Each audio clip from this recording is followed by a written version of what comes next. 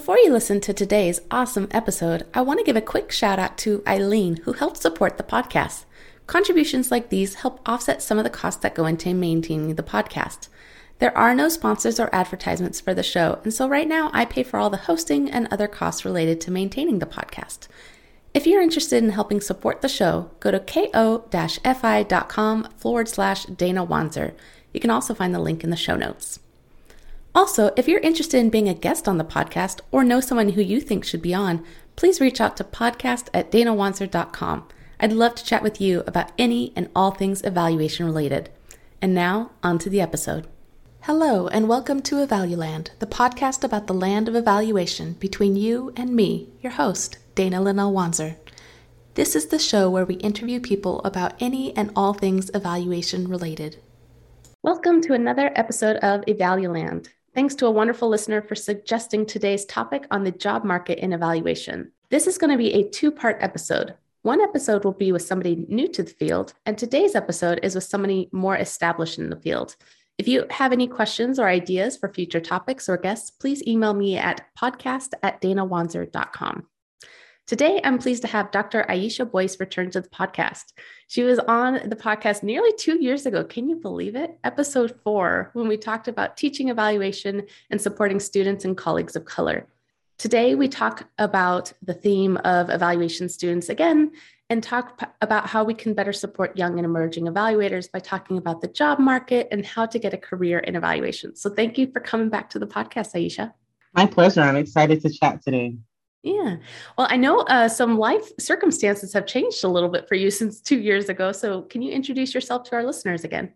Sure. My name is Aisha Boyce. I'm an associate professor within the Division of Educational Leadership and Innovation at Arizona State University. Awesome. Thank you. So getting started, I'm curious, what are some of the tips that you give to your graduate students when they're starting to look for a career, either as current students or they're about to graduate? What are some of the things that you encourage them to consider? Sure. I think there are really 3 things that all students, no matter what level you are, that anyone should consider when they're trying to decide the direction of their career. The first is your location. Where do you want to live and where can you live? Some people can move anywhere at the drop of a dime, and others are a bit more landlocked because of family or because of interests. So your ability to move and the location you live in will play a huge role. The second is, how much money do you initially want to make? I think ultimately evaluators can do quite well for themselves. However, starting off in different positions, there is definitely going to be a difference in the amount that you will get paid initially. And some of that has to do with your years of experience. Some of that will have to do with whether you have a master's or PhD. And a lot of it will have to do with what sector you work in or what evaluation arena you work in. And we can talk a little bit more specifically about that.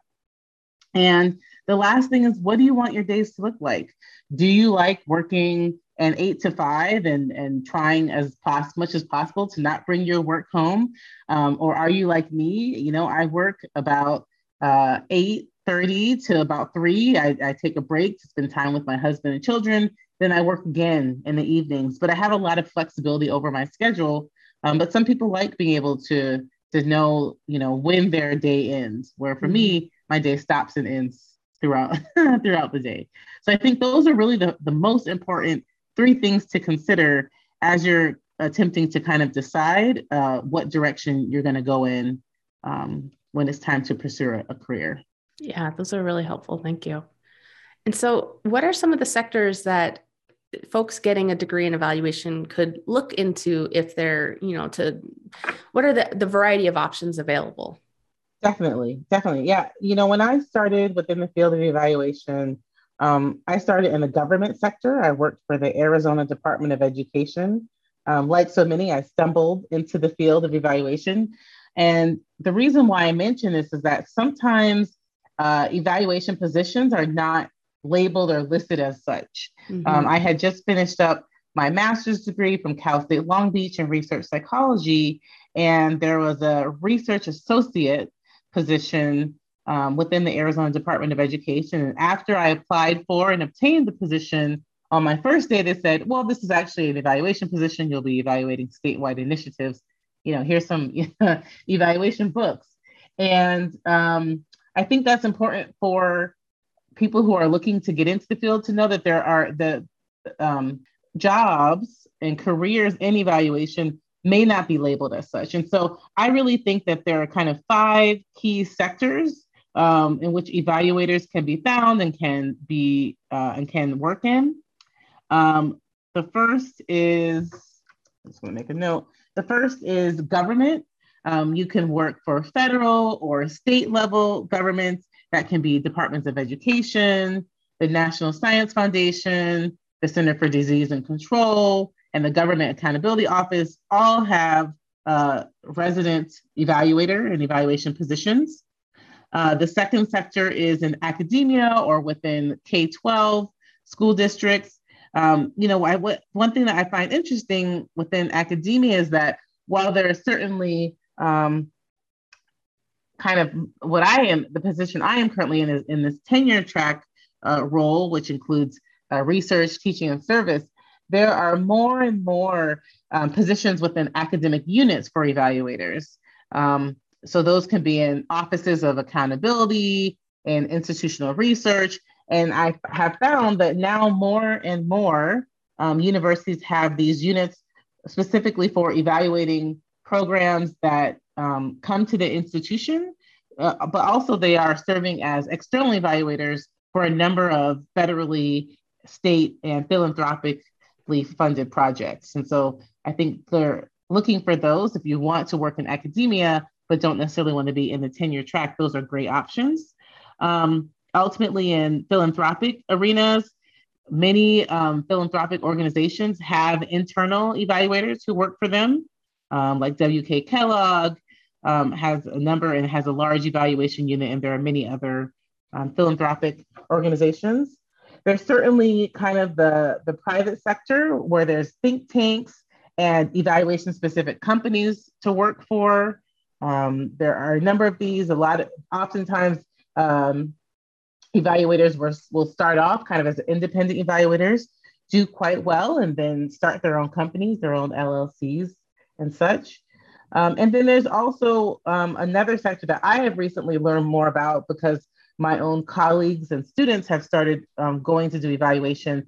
And this is really in the ed technology and industrial companies. So companies like Twilio, Udemy, even T-Mobile, all have evaluation sort of positions. And finally, you can work for yourself as an evaluator. You can do quite well, make a bit of money, ultimately being an independent contractor. And I do independent contracting on the side, but I have colleagues who this is their whole job, where they have anywhere from 2 to 10 evaluation projects that completely support their time.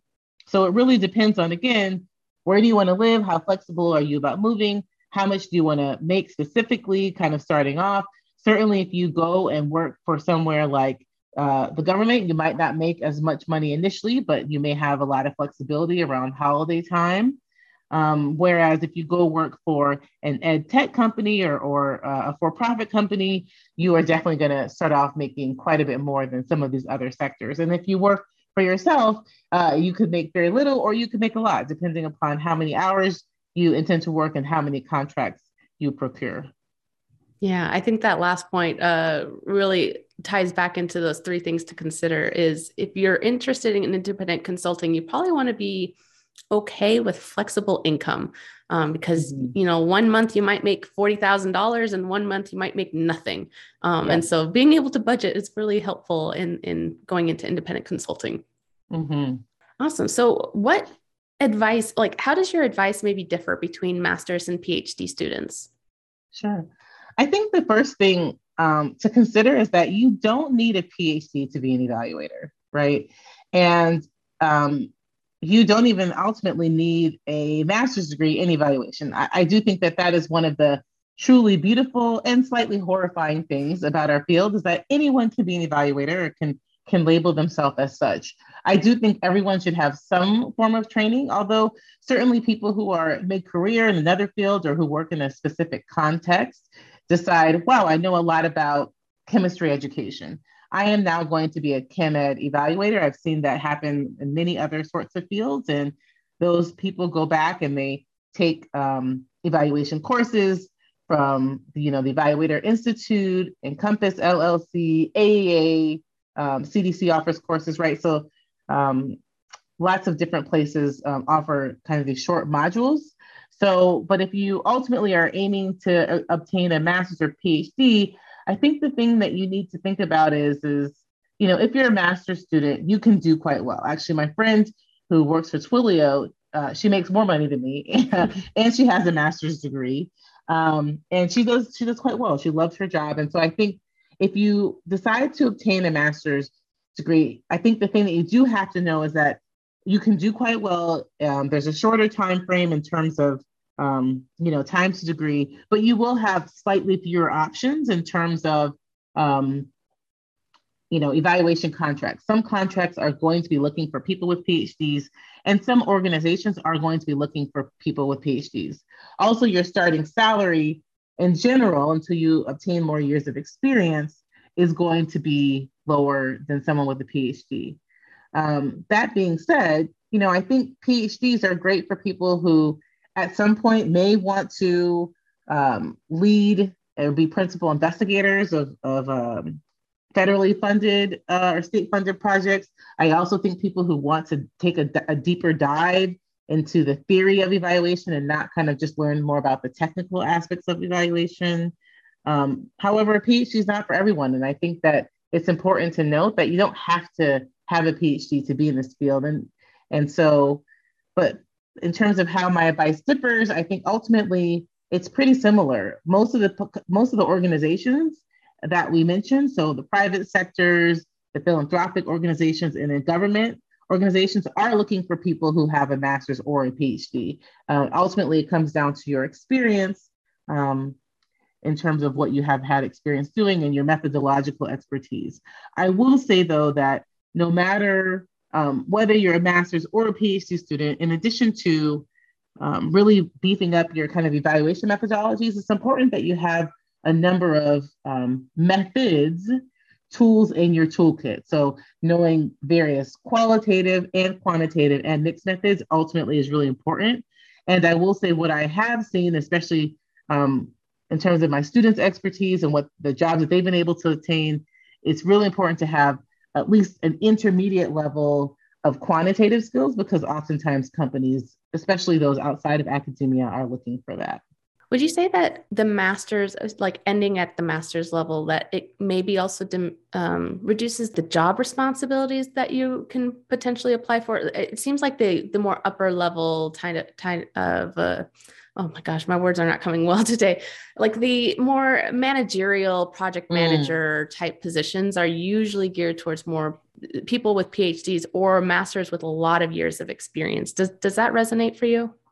That is incredibly accurate. And I also think like supervisory sort of roles, people with PhDs are going to be expected to maybe have people who are direct reports to them, versus if you're at the master's level, that probably won't be one of your responsibilities as well. Mm-hmm. So I think you're spot on. So if somebody's looking for a job in evaluation, you mentioned earlier that a lot of these jobs don't have evaluator or evaluation in the title. So how do people search for these jobs in evaluation? Sure. I think it actually can be a little bit tricky.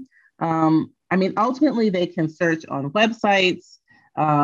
They can search kind of through networking, and they can ultimately, especially when it's internal evaluation, they can search through like various company websites, especially if they know where to search. So let's start with websites, like in terms of these big search sites. So eval.org is a great site to search. The Chronicle often has, and honestly, some of these typical job sites like Indeed.com can really have, or jobbing.com can really be a great place to start to look for positions. Also, fortunately or unfortunately, I cannot say enough about the importance of networking. I mean, I know that we're in this pandemic, moving into an endemic kind of world, and there haven't been as many in-person opportunities for networking, but my sense is that that is changing. And so, for example, AEA will be in person in New Orleans this year. And so networking is just incredibly important. I think some of my colleagues have learned about positions by kind of talking or shooting the breeze with a number of people at conferences, which I think will be, as we continue to go back in person, more and more of those opportunities will be available. And kind of talking, so for example, I get emailed jobs all the time, right? And so, for example, someone from Ed Research, an eval company, West Ed, emailed me and said, hey, do you have students who are going to be graduating? I have people from school districts do this all the time. And so making sure that you stay in contact with your mentors and colleagues, especially those who are still in academia, can be really important because they can forward jobs as they hear about them and as they become available as well. And when it comes to kind of internal evaluation, it's important to know like what types of organizations offer these positions. And then there are just like a number of companies that almost always have evaluation positions open, right? So like RTI, Apt Associates, RAND, WestEd, AIR, SRI, those sorts of companies, EDC, often have evaluation positions or evaluation type positions open. In terms of what you're searching for, you definitely want to put evaluation into the search criteria, but you're also going to put in positions like research associate, research scientist, data analyst, data scientist. And depending upon what you put in, you really have to take the time to read the job description because some are going to be more quantitatively leaning, qualitatively leaning, or evaluation leaning. But you can't really know that just by looking at the job title alone. So taking the time to skim some of these websites, but also talking to people. I mean, when I was finishing up my PhD, one of the things that I did was I talked to people who had graduated from my program when I was making a decision about what sector I wanted to go in. And I just asked them, like, how did you find your job? What type of positions are there? And so, you know, I would say there's nothing wrong with kind of cold calling, if you will, people who work in these various organizations and just learning more about their trajectory, asking them to share their CVs to see, making sure that you have the skill set to obtain the job, but also figuring out like, how did you hear about this job? How did you find out about these positions? I think is really important as well. Yeah, I think people like to talk about themselves, right? So asking people to give an informational interview, like I've very rarely had people say no, and it's usually just because they're just overwhelmed with time, not because they're not interested at all. So yeah, definitely recommend that people reach out to people. Like if you see somebody in your dream position, talk to them, find out if other dream positions like that exist. I want to go into that networking piece because I think that's really critical. And I find personally that's how I've been able to navigate through my professional career a lot is through the networking that I developed. And the way I did a lot of that was through social media, through having a web presence, through my personal website, as well as through LinkedIn and stuff. And so to what extent do you think that's important, that people have an online presence when they're applying for jobs? I think it's incredibly important. I want to say, I think if you have an online presence, well, first of all, I would say consider anything that you submit online to be part of your online presence and to be public, even if it's somehow behind some wall of, you know, like for me, I have a professional kind of facing Twitter and LinkedIn persona or, you know, identity, right? But I also have, I'm an old person, right? So I also have like Facebook and Instagram, which is kind of for like friends and family and maybe a couple of people who are professional but have become close friends.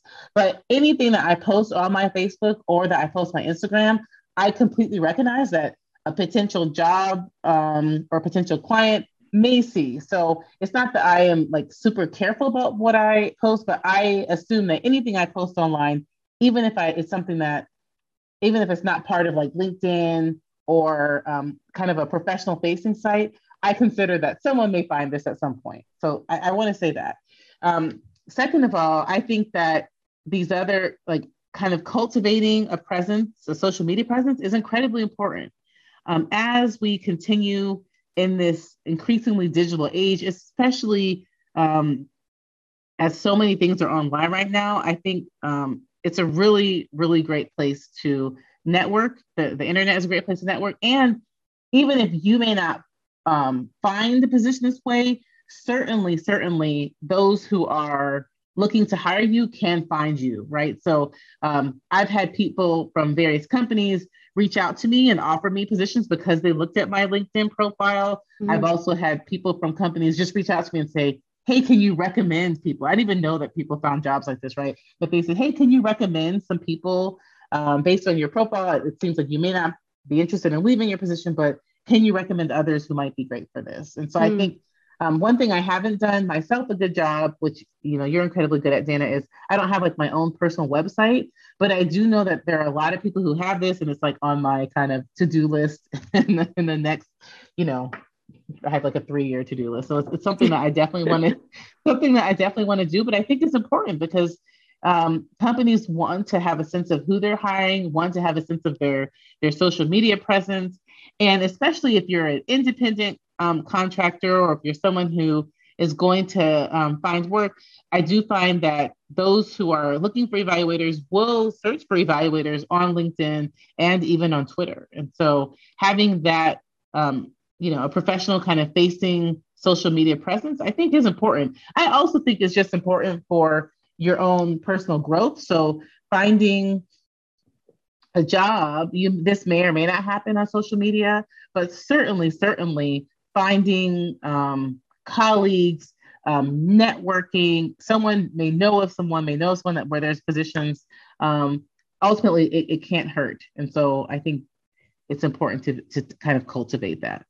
Yeah. And going back to the earlier recommendation of building those connections with your mentors, it's really important. If I'm going to recommend somebody for a job, I need to know that you're interested in that type of job, that you're looking for a job. And so having those connections and being able to reach out to your network and say, hey, if this kind of opportunity comes up, and as long as you have a good working relationship with them, like, can you recommend me for that? Like, I'll get opportunities coming through my inbox as well. And so some of the students, I'm like, oh, I know they're looking for this. I'm going to forward it to them directly. And I might miss a student because they're not reaching out to me to let me know that this is something that they're working towards or that they're interested in.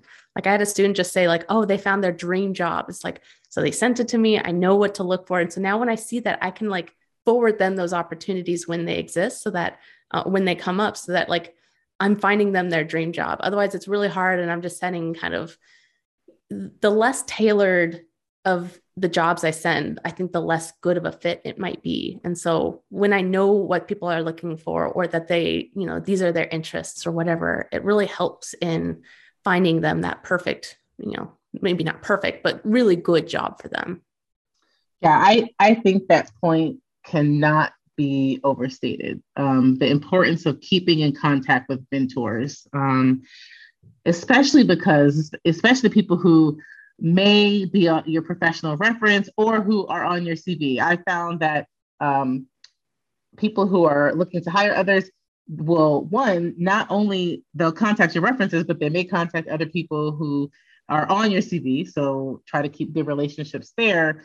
But ultimately, someone may know someone. I have had people say, hey, I know you're not this person's advisor, but I saw that they were in your program. Like, what are your thoughts about them? And they may, for better or for worse, ethically or non-ethically, like they will ask me or ask others, like, oh, what do you think about this person? Are you familiar with their work?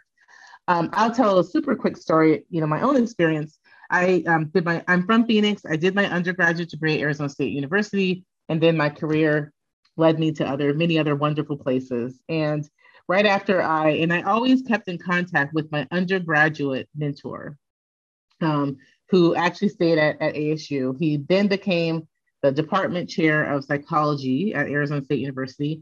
And so, every couple of years I would send him an email.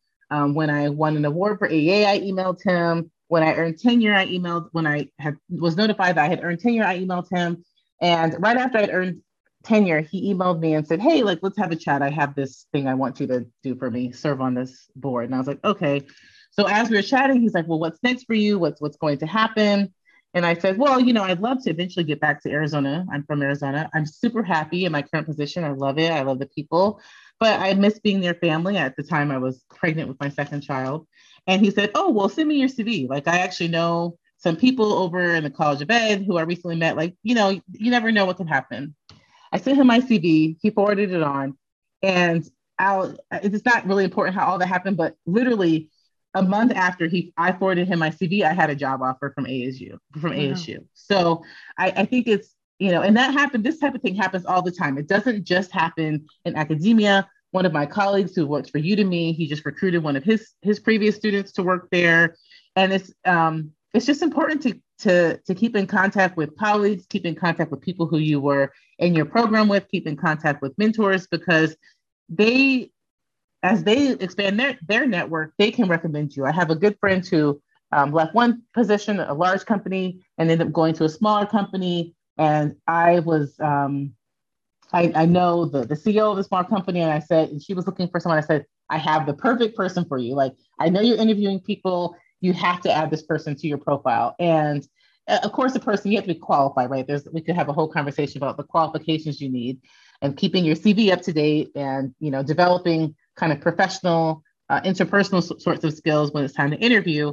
But having someone say, I know this person, I think the work is really high quality, it cannot be said enough. And ultimately, my friend obtained a position at this smaller evaluation company, which is more community engaged than the one she was working at. And she's super happy there as well. So you just never know who knows you or who knows other people who know you. So networking, mentorship, I think that goes on the entire length of your career. And also, especially when it comes to independent contracting, I often am sent requests saying, hey, can you do this? And I'm like, no, I have no more time for anything. And now it's nice because I'm to the point where I can say, hey, this person was a student of mine. They do really great work. I trained them myself, so I vouch for them. And I've sent, dozens at this point of contracts or potential contracts with grants to students. And so that can happen as well. Mm-hmm. The point you're making about like the mentorship and having those professional references for, the letters of reference when you apply for jobs, I think is really critical. And making sure that through your education experience that you're working with people close enough who can attest to your evaluation skills when you apply for jobs, because I teach all of our students, but I teach them, some of them in our evaluation courses, some in our statistics, some I get more experience with than others. And there's a couple of students who will ask me to be letters of reference who didn't really apply themselves in my courses for whatever reason. And it's really hard for me to give them a good letter of reference. I'll do my best, but I also want to be honest, right? When I'm working with potential clients, because they're going to come back to me and ask for future students again. And I don't want to lead them down a bad path. And so I think making sure that you find people, and it doesn't have to be, you can find multiple people in your program, but having at least one person who can like wholly attest to your abilities in doing the work of both the technical aspects, the interpersonal aspects and all of that, because people are going to be asking for that. Like I just did a reference for somebody and they're like, okay, between you and me, there are sometimes students or people that we'll hire who just need a lot of hand holding. Is this person that? Because we're really not looking for that. I'm like, thankfully I can say for this person, they're not. Like they are gung ho. They are really like driven and really take charge in that work. And so like I could say like that is the skill that they have because I've worked closely enough with them to be able to attest to that. But other students, they didn't ever build a relationship with me. So I'd say like, I don't know, because they kind of did the work, but I didn't really get to know them close enough to be able to attest to that particular skill that they might have. Yeah, I think that is spot on. And I will say, as someone who has been the chair of a search committee and who has served on many search committees and who's written many letters of recommendation, a lukewarm letter of rec is the same as a bad letter of rec, right? Mm-hmm. And ultimately, I believe that I owe it to the profession to be honest and forthright about students' abilities. For example, I did have one student where they were applying for a position and the person asked me, they said, we are willing to do mentorship. We are willing to bring some along if we think that ultimately their potential is there. And I said, I am so glad to hear that, because I think this student is incredibly talented, is incredibly driven, and just due to a number of circumstances, I think that there is a bit of growth that they still can do. And they ended up hiring a student, and I was honest with that, right? And I said, but here are all their other skills. They're great in all these other ways. And most importantly, their work ethic and their interpersonal really is something that shines that you can't see on their CP. And so they hired this person, and oh man, they were so happy. This person did so well. The person who was the reference checker person, who ends up being this person's supervisor, emailed me like multiple times, like, we're so happy we hired this person. Thank you so much for letting us know, what their strengths are, but what their areas of need were. And I mean, this person really blossomed and really thrived in this position during the time that they were at that organization. And so to me, I think it's, like you said, it's important to have people who know your strengths, who know your weaknesses. And there's also something to be said about your narrative, right? Like, everyone has life things that come up, but how you show up every day for class, for your project or assistantship work, for your job, people remember that. And, I can not say enough about the importance of how you treat people and kind of these interpersonal skills. You can be, have a million, I don't know, evaluation reports and publications and whatever. And if you're someone that people don't really like to work with, like, you may get a job, but it might not be the job you want. Because for me, for example, I'm in a position now where I don't work with people who I don't feel like are going to treat me or my students well. I'm at a point in my career where I can easily say no to things. I have had people approach me to be their evaluator, and I felt like they were demeaning or they rubbed me the wrong way. And I'm like, no, then it's their loss as far as I'm concerned. And so I think something, not enough can be said about this idea of like, who am I? What is my narrative? How do people see me? We definitely know that there are a lot of dynamics that play at that, right? Whether you're a woman, a person of color, or other identities can impact how people see you positively or negatively. But for me, I just try to show up every day. And so this idea of, I try to be myself, but I also try to be respectful. I try to be transparent. I try to be open. And that's with my clients and my students. And I just try to show up and be the best person who I can possibly be, because I feel like I owe that to them. But also, I know that people will contact, and don't get me wrong, like, everyone who's ever interacted with me is not like, oh, Aisha's the best person. But I do know that people have said, I met someone who worked with you when you were a graduate student 10 years ago, and they just raved about your, how nice you were. And yeah, your skills, but like, working with people you like is something that cannot be overstated. I think when it comes to networking, when it comes to these interpersonal skills. Yeah, definitely. So what does the job market look like to you right now? How are things looking? I mean, we're, 2 years into the pandemic. Things are starting to open up. Maybe not so much right now. We'll see what happens in the future coming up. But what has it looked like for you helping your students right now get jobs? Yeah, I think ultimately it depends on the sector. I can say that all of the students who have graduated with a master's from my program have found positions. Some of them have gone and worked in kind of like school or like K-12 units. Some have gone and worked for kind of these industrial companies.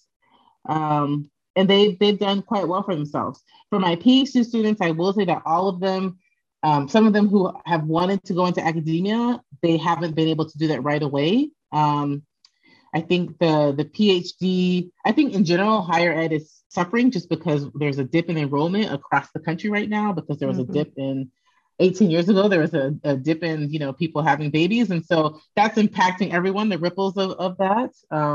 Also just ripples of government supporting colleges and universities. There's a dip happening across the country there right now. So my sense is that as people leave certain units in academic, in like departments, tenure track units, or sort of like clinical teaching lines, there's not as many. First of all, to start with, there's not a lot of those positions, period. But there's not as many of those positions open right now. That being said, I mean, I look at where we were 5, 6 years ago, and there were maybe a handful of positions. I think that's still the case now. So for those who get a PhD and who want to be in academia, my students, I think there haven't been enough opportunities for all of my students who want to go that route. That being said, they all have been able to find positions, I have students who've gone to work for the CDC. I have a couple of students who have worked for academic units um, within universities, right? So like these offices of research or offices of evaluation within a university. And so I think at least with evaluate, and there are tons and tons and tons of evaluation contracts, at least from what I'm seeing. So I haven't seen anyone not be able to find a job at all. But for a few of my students, it's not been exactly the job that they initially desired. But I am still hopeful that for example, if you want to go into academia and you have to keep up your kind of attendance at conferences, you'll have to still kind of publish. You might have to take a position at an institution where it maybe wasn't your first choice, or within a department that wasn't your first choice, as kind of a stepping stone, which ultimately sometimes can really work out for you. I would want to say I have seen a little bit of that, but I don't have any students who have not been able to find a position at all and not been able to find employment doing evaluation. So I think that is promising, and hopefully as time goes on, my students who are interested in getting more into like tenure track or academic positions. And I will say I have one student who she couldn't leave the location. And she had applied for positions, and it just, tenure track positions, it wasn't working out. I don't know if her resume wasn't there. I don't know if it was because she couldn't leave, right? I think actually it was because she couldn't leave. There were academic positions open, but she couldn't really apply for them. And, after about 4 years, finally, she's been able to find something where she is in a tenure track position, but she kept up her networking. She kept up her skills. She worked on a number of projects. And so I think it is a realistic thing that if you're not, although if you start off in an academic position, I should mention you will make less money than if you go work for like a think tank or some of these other companies. So that can be a reason why people don't, if you jump one place, sometimes it's hard to come back, not because of keeping your CV or being able to find something. It's a difference in salary starting off. Are there particular skills that you think every evaluator should come out of their degree program with, like that they should have on their resume and really have beefed up to be able to apply for these skills or these jobs? Sure. Yes, definitely. I think we can kind of organize these skills into various categories, right? I certainly think when it comes to like technical or methodological skills, I would kind of put these in 3 categories. I will put them into evaluation skills, quantitative skills, qualitative skills. In the evaluation skills, everyone needs to know how to develop an evaluation plan, an evaluation kind of framework, evaluation questions, and logic modeling. I cannot say enough. And I also think logic modeling is an incredibly useful skill for strategic planning, for all sorts of other program planning and program implementation, which sometimes evaluators end up in those roles. So I think beefing up being able to develop logic models and evaluation planning is incredibly important.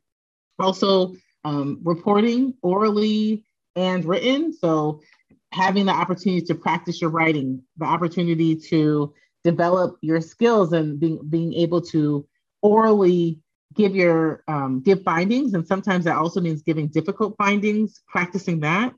I just one quick note. I find that people who are in their master's and people in their PhD, they sometimes want to hurry up. They want to hurry up and get done.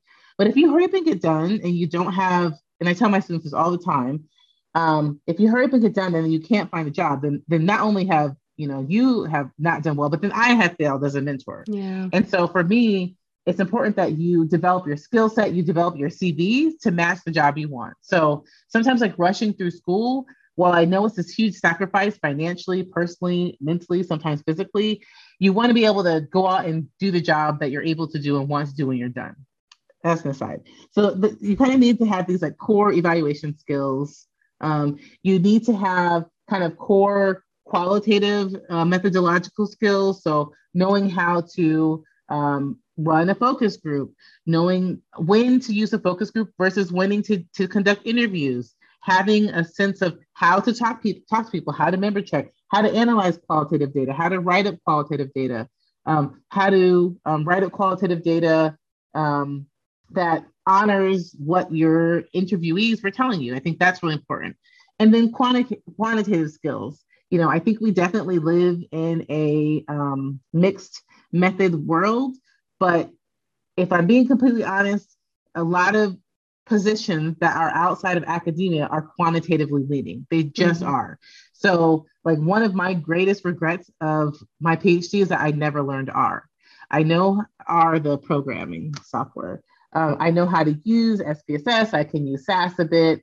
I certainly can use Excel to do a lot of things. And so I would say I have like intermediate statistical analysis skills, and I have a good theoretical understanding of things like IRT, structural equation modeling, factor analysis. Like, I'm probably not the one who's going to do it, but if someone shows me what they've done, I can kind of check it enough. And I definitely know when I should be doing like a nested model or clustering versus this is like not t-test appropriate. So I have that understanding. But I think really beefing up your, and a lot of people don't like to hear this, but really beefing up your quantitative skills, I just think is important. I think a lot of organizations are looking for people who know how to do that. And not that that's the only thing you want to be doing. I think if you don't want to spend all your days staring at data and crunching numbers, then don't apply for like data scientist positions. But there are going to be times when organizations and companies are looking for that. So I think that's incredibly important. I would say that's the suite of kind of technical skills. I think there's also a suite of interpersonal skills that not enough people talk about. And I'm just thinking of this on the fly, right? But I think when it comes to interpersonal skills, there is, I think communication skills are incredibly important. So, and of course, written skills. I think Grammarly is this great invention that everyone should use. I run everything through my Grammarly from my, social media posts through my email. So everyone should get that.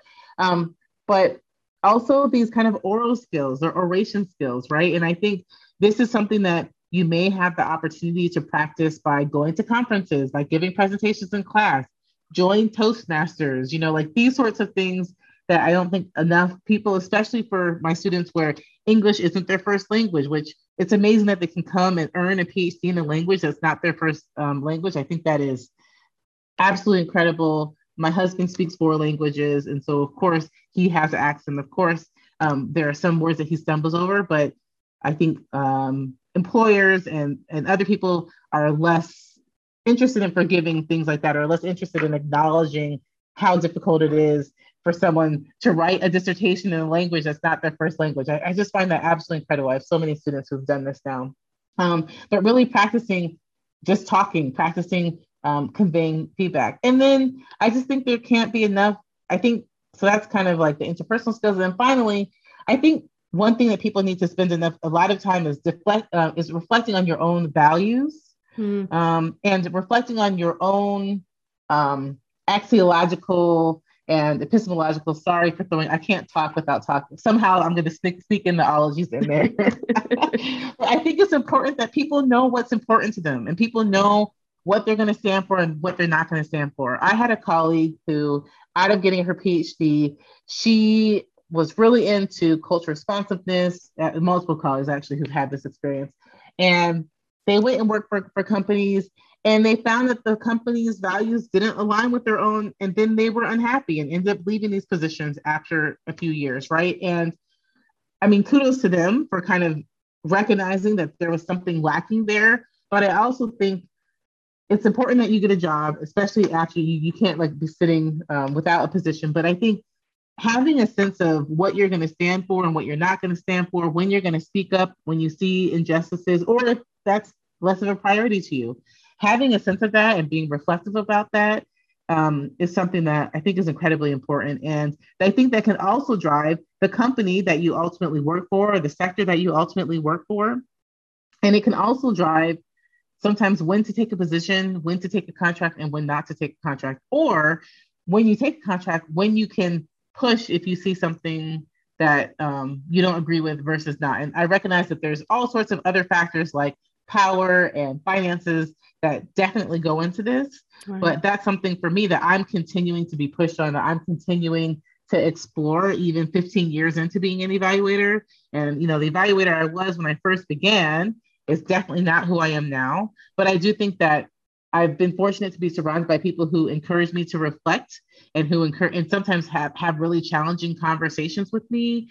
And I encourage students, don't wait to do that for yourself. Really spend time deciding, who am I? What type of evaluator am I? I'm not saying everyone has to be like an advocate for social justice, but certainly you should recognize that evaluation doesn't happen in a vacuum. We don't live in a world where things like politics and race and language and religion, we can't act like they don't matter. And the thing that I tell my students is you can't, control out for everything, for these other important factors, these other important variables. Systems do exist. And I think we need to be aware of it and decide our place and our role within ultimately society. And so just being aware of that and acknowledging and be honest about that and owning that. Yeah. I think especially with that last point, what I'm hearing is a lot of this is you taking charge of your education and your career development. And especially what you were saying earlier about students just kind of running through the program, that really taking the time and being intentional about building the skills, the qualities that you'll need to get the job that you want. And that might require slowing down a bit and being thoughtful and critical and reflective in the work that you're doing, and really focusing on learning the material for the purpose of your career. I think one of the struggles I have a lot is I think the students think that I'm just teaching things for the sake of teaching things. And everything is always towards an eye for a future career. And I try to make that as clear as possible, but a lot of it's on the students. A lot of it's on them to really build those connections and make it clear for themselves of how they're going to use this, why this is important for them. And maybe there are some things that won't be important for them, and that's fine. But I can only do so much to make this relevant for your future career. That internal connection building kind of has to happen to really take this and apply it in the future. Yeah, I completely agree about the skill set. And to add on to that, I think everyone should be really, really intentional about finding mentors. I cannot not overstate this. I have a cadre of peer mentors, people who I did my PhD with, people who are in similar phases of their career as me. I reach out to them all the time with the small things like, do you think that this graph is showing what I think it's showing? To, I'm considering leaving academia. What should I do? Right? Yep. Talk me off the ledge or help push me over. Help there be a net at the bottom, right?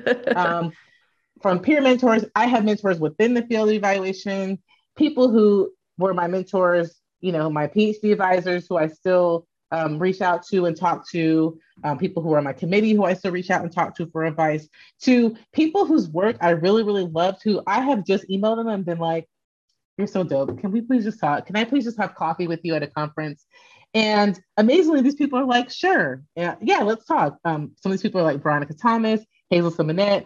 So cool. I didn't know them. I didn't go to school with them, but I'm like, your work is amazing. Can I please just stand next to you? and this mentorship and this friendship has blossomed over the course of time. I have a new pen pal, totally random, Robin Miller. She emailed me once and I just kept emailing her. I was like, can I just keep emailing you because I think you're so cool? And we just email each other. And so I think those type of things have to, those relationships have to be cultivated, and you have to take it upon yourself. Hey, I saw this presentation. Can you talk to me more about it? Hey, I read this article. I just loved your thinking around this. Can I talk to you about it? Hey, I read one of your evaluation reports. I really love the way you do this. Now, certainly there are going to be people who are too busy to engage with you, and that's okay. But it's really important that I think you have mentors who are in the same realm in terms of career as you, who are within your field. And I also have mentors who are not within evaluation, but who I think are just really smart people who I like to reach out to for advice every now and then. And so there's kind of all these different, there's always self-work to do. And especially when you think about the career that you want to have. And that doesn't just include developing your technical skills. It means it's developing these professional relationships, I think, are really important as well. Yeah. Well, that professional relationship, I think, is key. And I'm curious your thoughts on this. I get a lot of emails from folks saying, "Can you be my mentor?" And that's the ask, and that's kind of the extent of the email. And I'm like, I don't know how to support you. I don't know why you want me to be your mentor, or even if you do, it's like it's a weird ask versus I'd like to pick your brain for 20 minutes about this topic that I have, or just tell me a little bit about this work that you're doing. I'd love to hear about it. I'd love to talk about that. But that just like, can you be my mentor? I really struggle with that because Mm-hmm. ideally I would like to provide support to other people, but I don't know how to respond to that. It doesn't feel like a relationship building email to me as opposed to here's this thing. I'd love to talk more about it. Can I take you for coffee at the next conference or something like that? Or just Mm-hmm. even just send you an email back and forth of ideas or something. That is an excellent point. I think if you can help it, don't just send an email saying, "Can you be my mentor?" I think you're right. As someone who is a mentor and who gets asked to be a mentor, I agree. I don't really know what to do with that. So having a specific ask and not just like being like, "You're so amazing." I was joking when I said that, right? But like, asking like, "Hey, I have this thought around this topic. I know I saw you wrote about this. Like, can we spend 30 minutes talking about this?" Don't ask. I also want to say in this age of Zoom, stop asking people for an hour of their time. Yes, Send an please. email. Yeah, like send an email asking for 30 minutes or 45 minutes. Those are like my go-to. So I have 15 minutes. That is just something that I think people should start thinking about. Like no more hour long Hmm.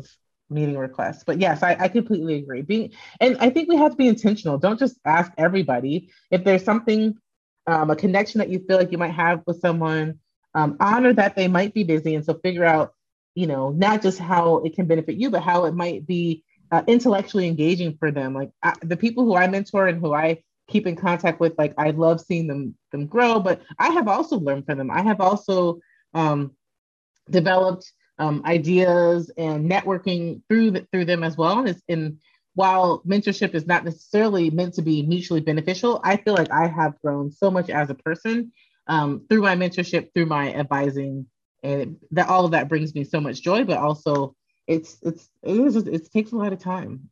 Yeah, that I think that is the thing I miss when people are saying, "Can you be my mentor?" And I don't get like what is the personal benefit that I might see, even if it's just the joy of like providing some support to a young and emerging evaluator, for example. I don't see it with that blanket request that doesn't feel personal or personalized Mm-hmm. or anything like that. So yeah, I appreciate. I've always been curious, and I haven't talked to anybody about that. So I appreciate your thoughts on that matter. Yeah, yeah. And so, just kind of wrapping this up, what final tips do you have for students looking for a career in evaluation? I mean, consider the three things I mentioned, right? So being really thoughtful about where you want to live or where you can live, the amount of money you want to make initially, and what you want your days to look like, how flexible you want to be, if you want to travel, if you like kind of working in the computer, if you're open to relocating versus wanting to work at home. There's a lot of opportunities for that right now, staying in your same location, making sure that you're developing your kind of technical and interpersonal skills as well. And ultimately,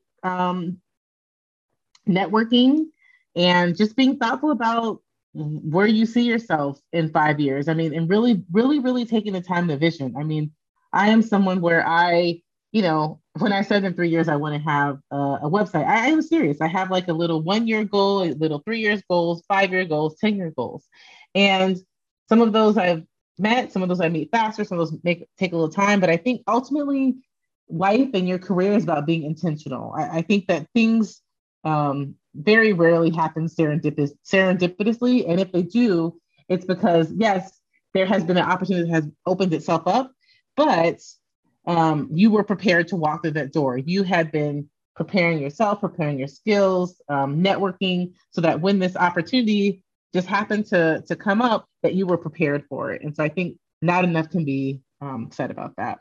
Yeah, I love that idea that we have to cultivate ourselves to be ready for those opportunities when they present themselves. Love that. Yeah. So, wrapping things up, thank you so much. This is really helpful. I hope my students enjoy it and other future professionals in our field. But to wrap up, I like to do something that I've lovingly taken from Code Switch, NPR's Code Switch podcast. They ask what song is giving you life right now, but I'm curious, what in evaluation is giving you life right now? Yeah, I think so many things are giving me life right now, especially within the arena of my scholarship. I'm working on an NDE volume with Leah Neubauer, Tom Archibald, and John Lavelle, and that's been given a green light. And so we're moving forward with that.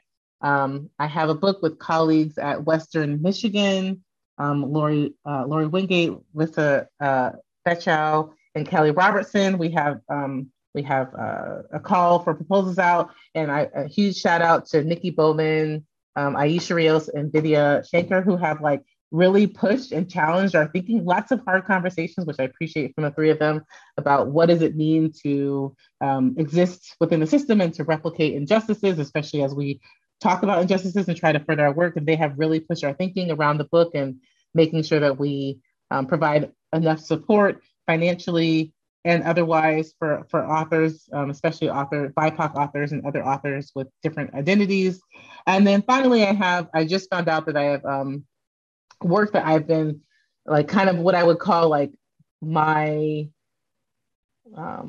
work that really speaks to who I am and who I want to be as evaluator. 2 articles that were just accepted into the American Journal of Evaluation. One's about how evaluators define and measure diversity, equity, and inclusion. So I'm super excited for that to eventually come out. And I just have another article where we explore Black evaluators' roles, identity, and practice. And that was just accepted. So I am kind of overjoyed at all the things that are happening in my career from a scholarship standpoint at this point, which is because it's things that I'm really interested in, things that I really believe in. Not that my previous work isn't that, but I'm just super excited about the direction that things are going in right now. Oh, I'm so glad about all of that. I'm looking forward to every single one of these things coming out. Love all the work that you've been working on lately. So anything that's coming up for you, anything that you'd like to share with our listeners as we wrap up? Sure. Yeah, I'm super excited and super proud. Speaking of mentorship, I have one student who's getting ready to graduate with her PhD. And so I'm heading to Greensboro in about a week and a half to hood her. I'm super excited about that. So proud of her. She's come such a long way. Her work is literally going to change. I could cry. I'm so excited. Her work is literally going to change the field. I mean, she's been really looking at the voices and experiences of Latino, Latina, Latine, Latinx evaluators. And her dissertation is just going to I literally think, change the landscape of the field. She's so smart. She's Gretel Arias Orozco from Costa Rica. She has some really great stuff coming out. I'm excited. And then I also have 4 other students who should be finishing up this summer.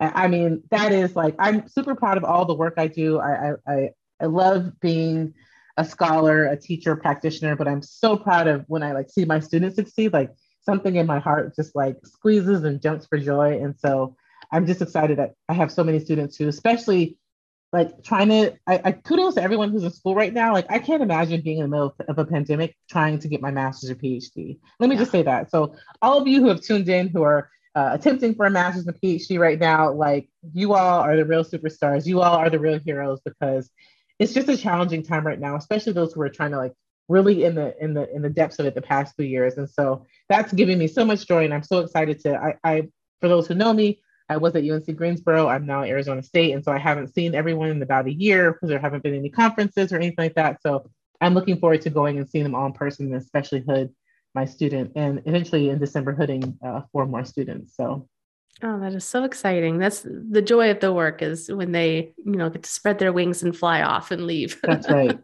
Exactly. Awesome.